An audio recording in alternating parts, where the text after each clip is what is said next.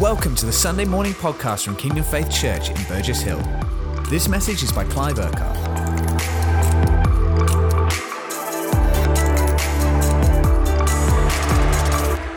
Hey guys, great to be with you this morning.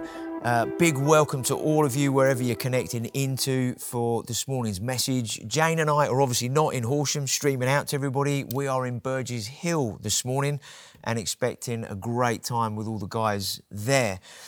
Obviously, in relation to the Ukraine, it's still a very, very challenging situation and the increasing devastation that is going on in that nation. And as we have been praying through this week, and particularly in the encounter night, spent a lot of time praying into that situation there, and we're continuing to do so, and we want to continue to pray.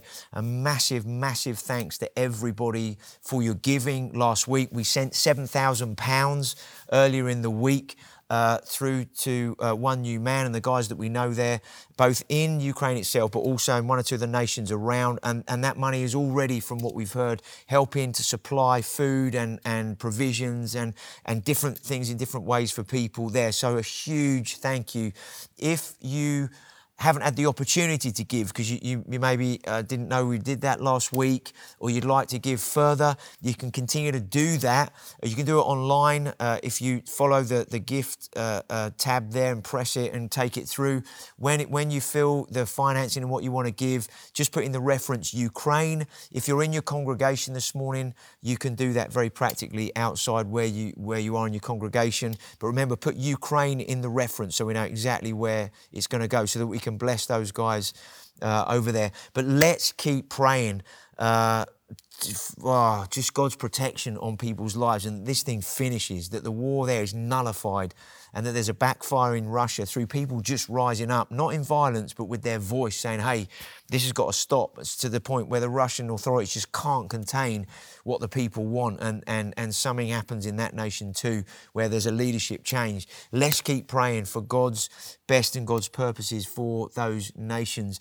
Now, in relation to prayer, just before we get into the word this morning, we've been praying on the third Wednesday of the month, an online prayer meeting. Now, from this month, that's going to change. And what we're going to do now is move into the third Friday of the month, okay? And it's going to look different in each congregation, but on the third Friday of the month, there's going to be more of a prayer and flow thing. So in Horsham, which is more going to be Horsham and Crawley together, there's going to be 10 p.m. till 2 a.m. and a flow of worship and prayer. It's not so much a prayer meeting. It's not turn up at 10, you have to be here for 4 hours. It is very much like we did an all-night thing through the 21 days of prayer and fasting. It's 4 hours of flow, of worship, encounter, interspersed with prayer and intercession into different things that are going to be led in different ways. But it's very much that kind of context. Burgess Hill are doing what you did during the 21 days of prayer and fasting, and that's going to be more, you meet together online for an hour, and then there's prayer slots through the night that you're doing in your homes, and then gather together for a short kind of what's God been doing and saying through the night. Worthing are going to be doing more of a 2-hour kind of worship and prayer from 7 till 9 p.m. on a Friday evening. So that's how we're going to shift some things. I really felt it was important that we didn't just have prayer meetings as such, but we gave longer times to really press in prayer and in worship, and give more space for that. So you'll get more info and details coming out through your congregation leaders over these next few weeks. Now, just a quick summary, okay, before we kind of get into this week's message, to just summarize last week, so to help put a context around today.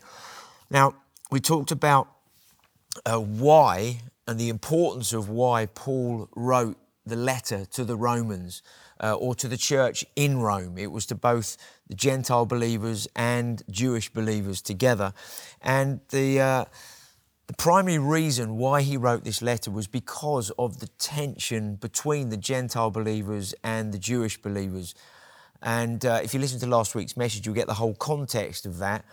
But he wrote to address the tension and some of the division that was going there. And what he did, he started to write and explain in the first 8 chapters of the gospel, of the letter to the Romans, why we need the gospel, and then what is the gospel, explaining that really clearly and showing why the Gentile believers were beginning to think that they were now better than the Jewish believers, and why the gospel is a gospel of faith through grace or a gospel of grace through faith. Either way it works. But also showing the Jewish people there that their salvation is not any longer according to the law and by works and by self-righteousness, but it's all according to, again, it's faith in God's grace. And he explained in a masterful way, and we're obviously going to get into that over the next few weeks and really understand what he was writing and what that means for us today. But then in chapters 9, 10 and 11, he really explained to the church in Rome that God has not finished with the Jewish people. They're still the apple of his eye. They're still his chosen people. And that the gospel came first to the Jew and then it came to the Gentile.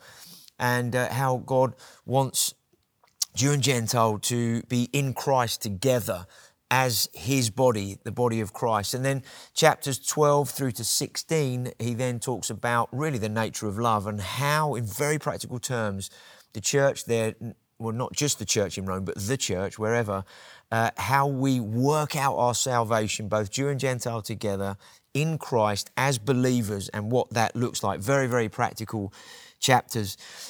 The context in which Paul was speaking was to the church in Rome. Rome was the epicenter of the Roman Empire. And as we talked about last week, the culture and the way Rome was in terms of all its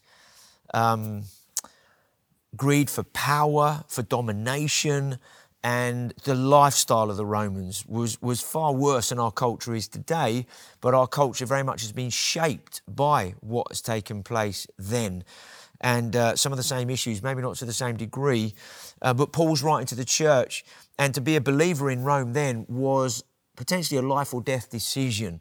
That to say I follow Jesus Christ as my Messiah, or I believe that, as a Christian Jesus Christ is God, you could be killed for that, imprisoned for that, you could be flogged for that. It was a pretty heavy situation. So he's writing to the believers in that kind of context, okay? And he really goes into the depth of the gospel in those first 8 chapters of the letter that he was writing to them. Also, what we're going to unpack in these coming weeks is the relevance and significance and parallel of what he's writing then and what this means for us today. And also what we actually believe today. And as a result of what we believe, how do we then live that out?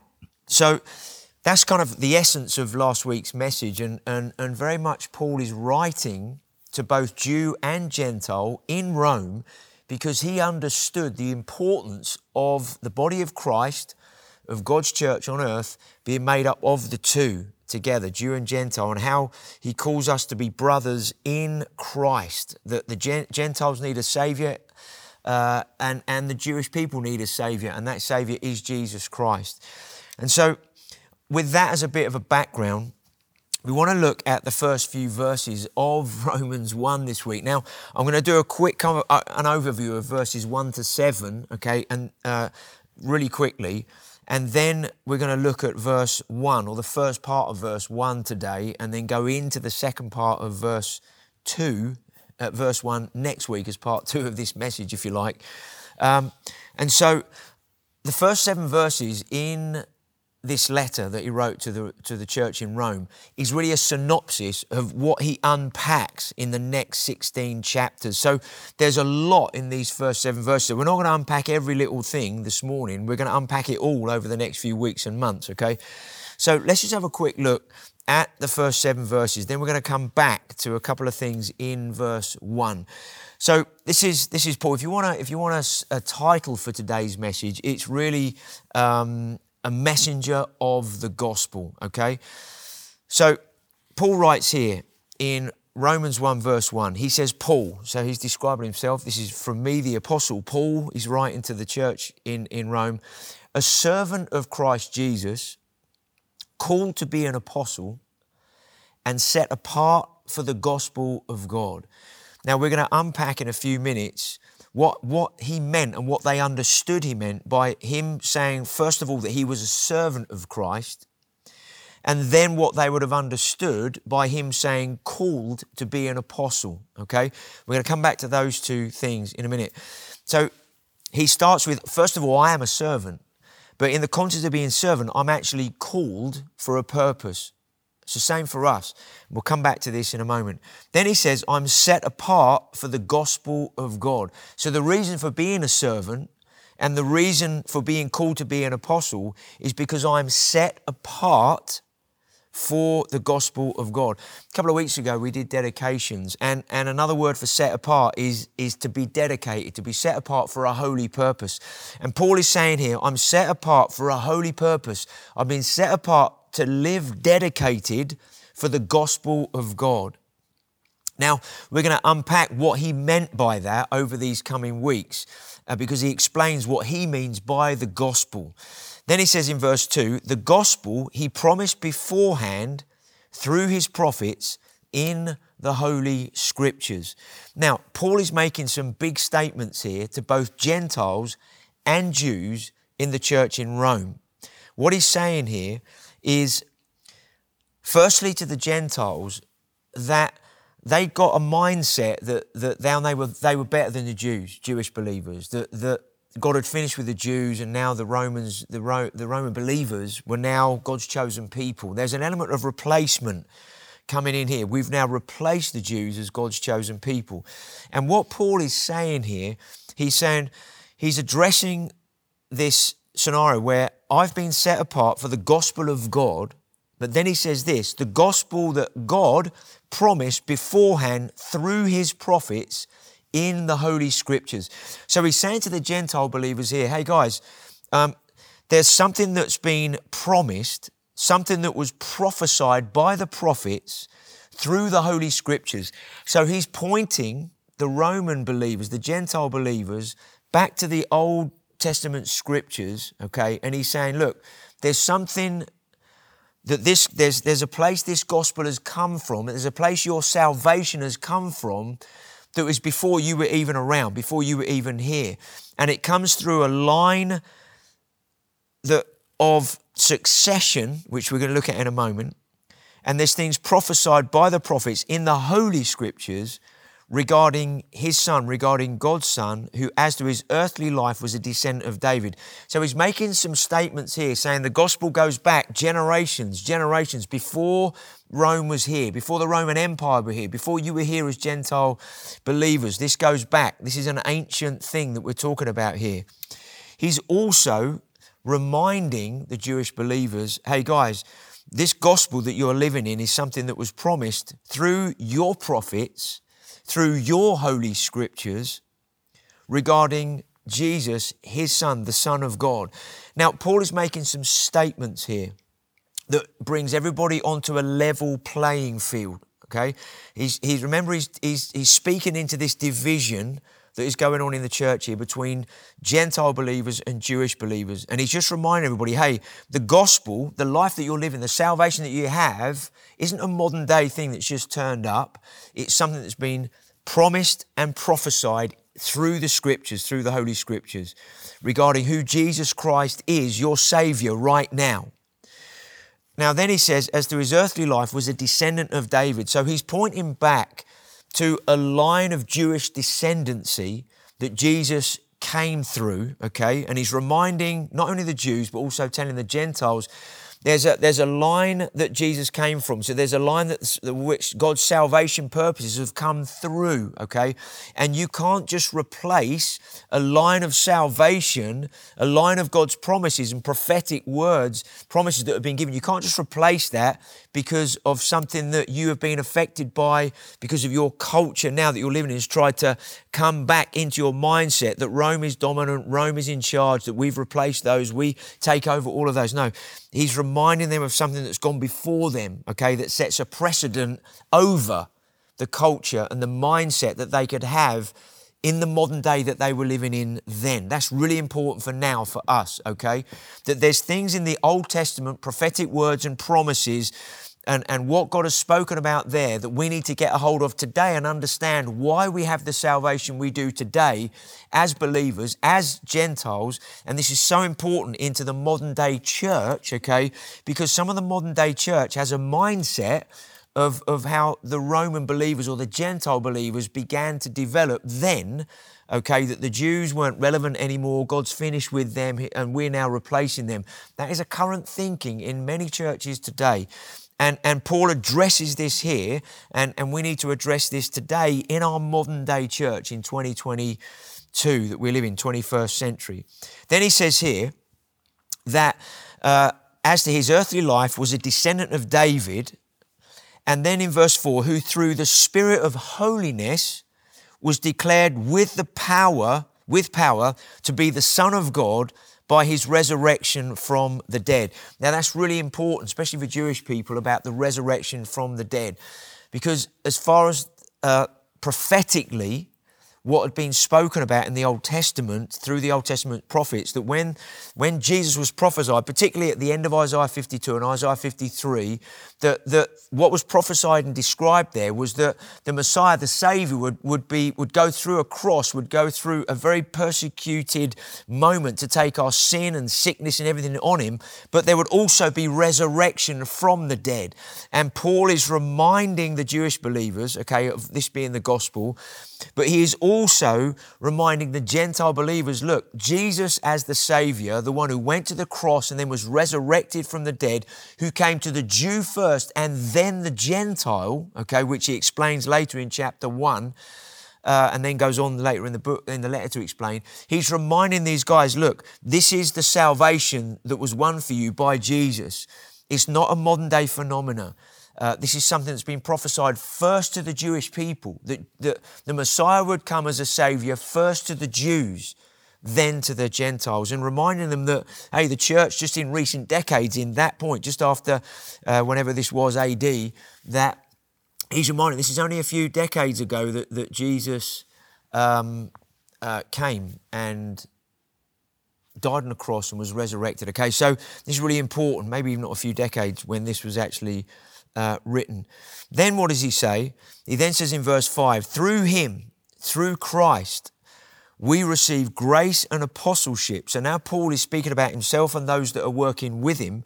And he says, through Jesus, we've received grace.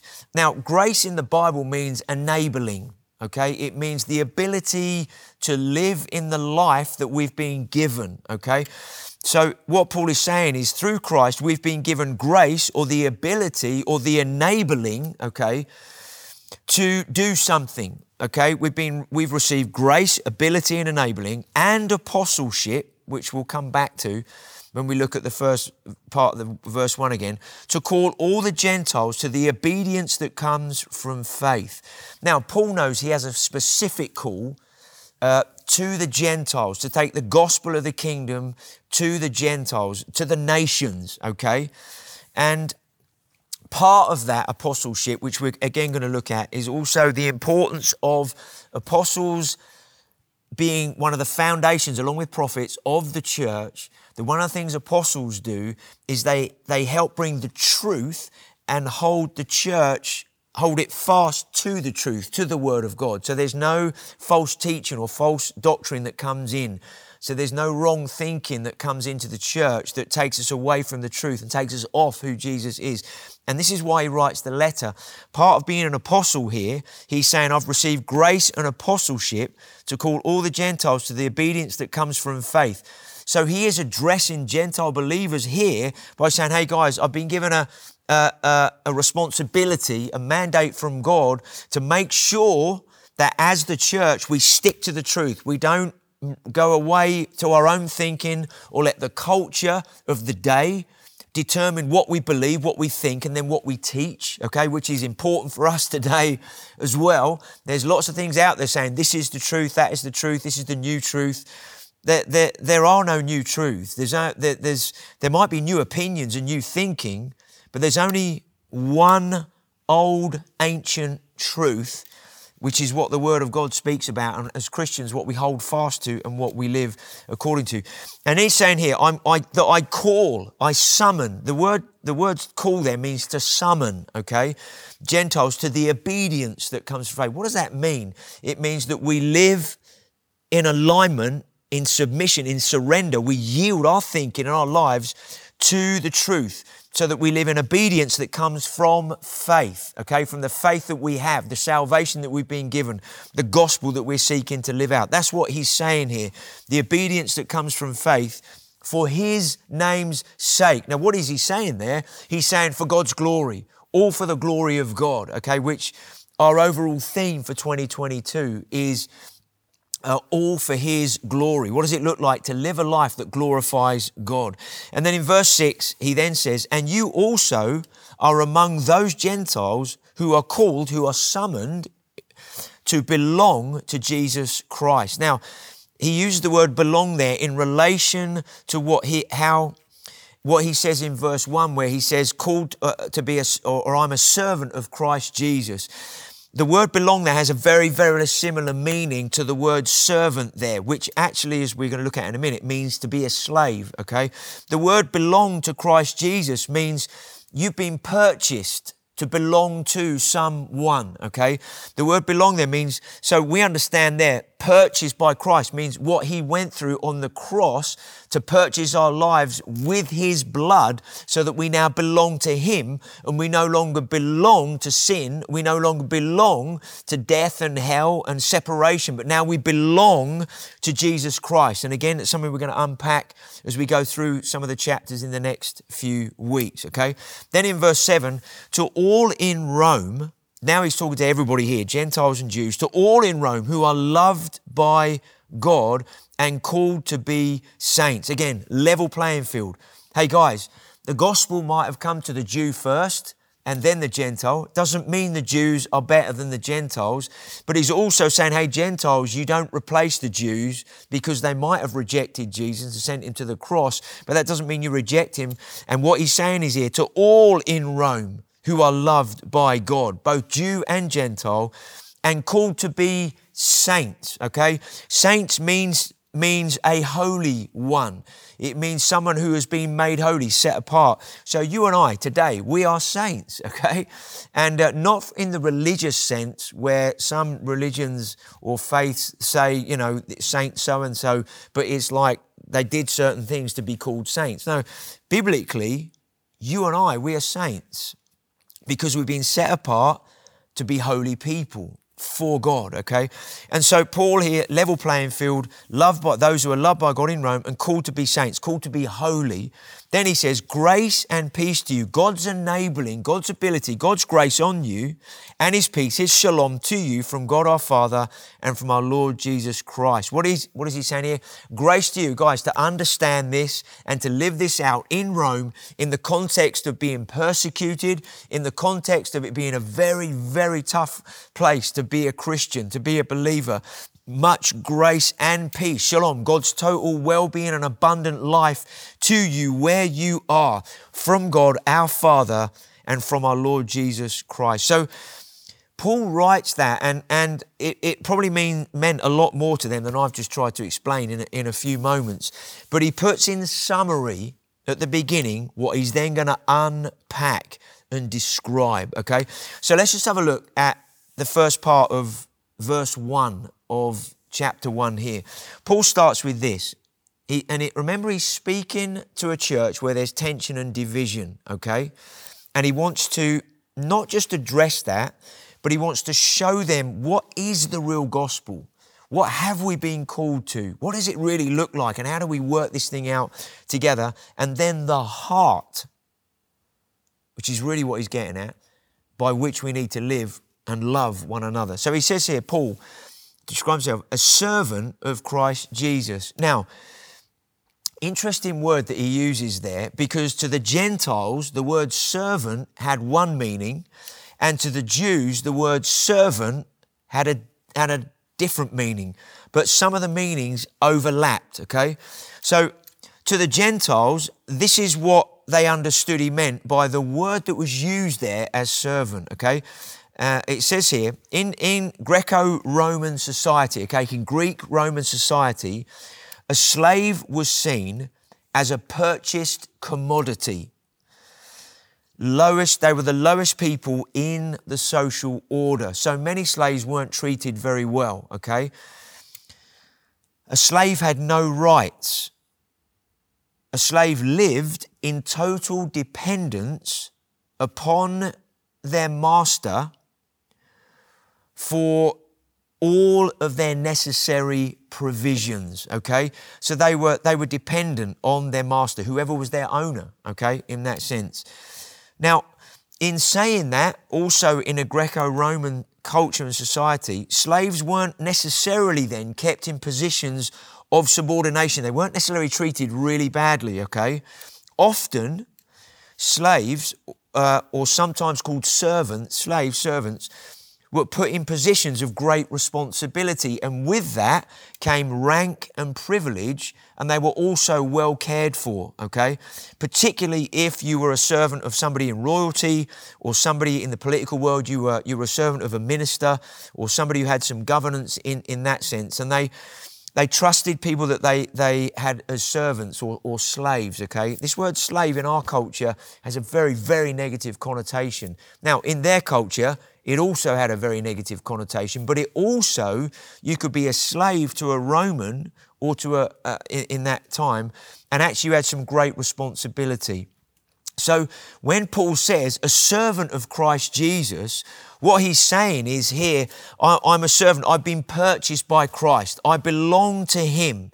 I'm totally dependent on him as my master, and for all the provision that I need in my life, I'm a servant of the one who has paid a price for me and I belong to, and actually that he owns me. But at the same time, I'm someone that's been given responsibility. Well, I've been given a position as a child of Christ with responsibility. And maybe he doesn't use the word rank and privilege, but what he says is, I'm a child of Christ. I'm an heir with Christ. I'm a co-heir with him. And therefore he cares for me and looks after me, okay?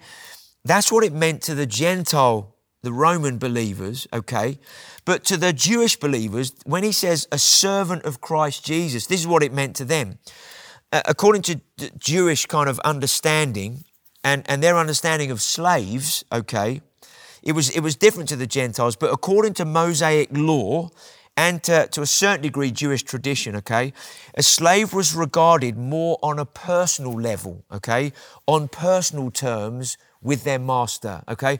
So less of a understanding of what we think a slave is, but in Mosaic law and according to the way Jewish people lived, it was more on personal terms. A slave was considered a fellow citizen and enjoyed a certain protection by the law. What we mean by that is Jewish law, that under Jewish law there were certain things that God had described as to how you treat those that are maybe not Jewish.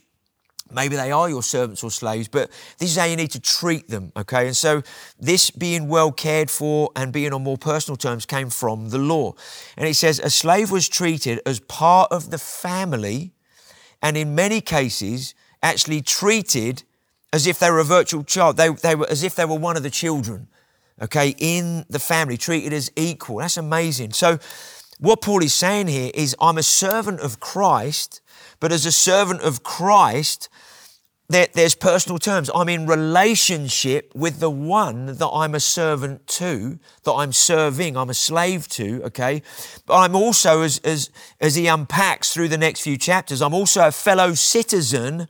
I'm a brother with Christ. I'm a fellow citizen with Christ and actually enjoy protection according to the Word of God because I'm now in Christ. He is my protection, okay?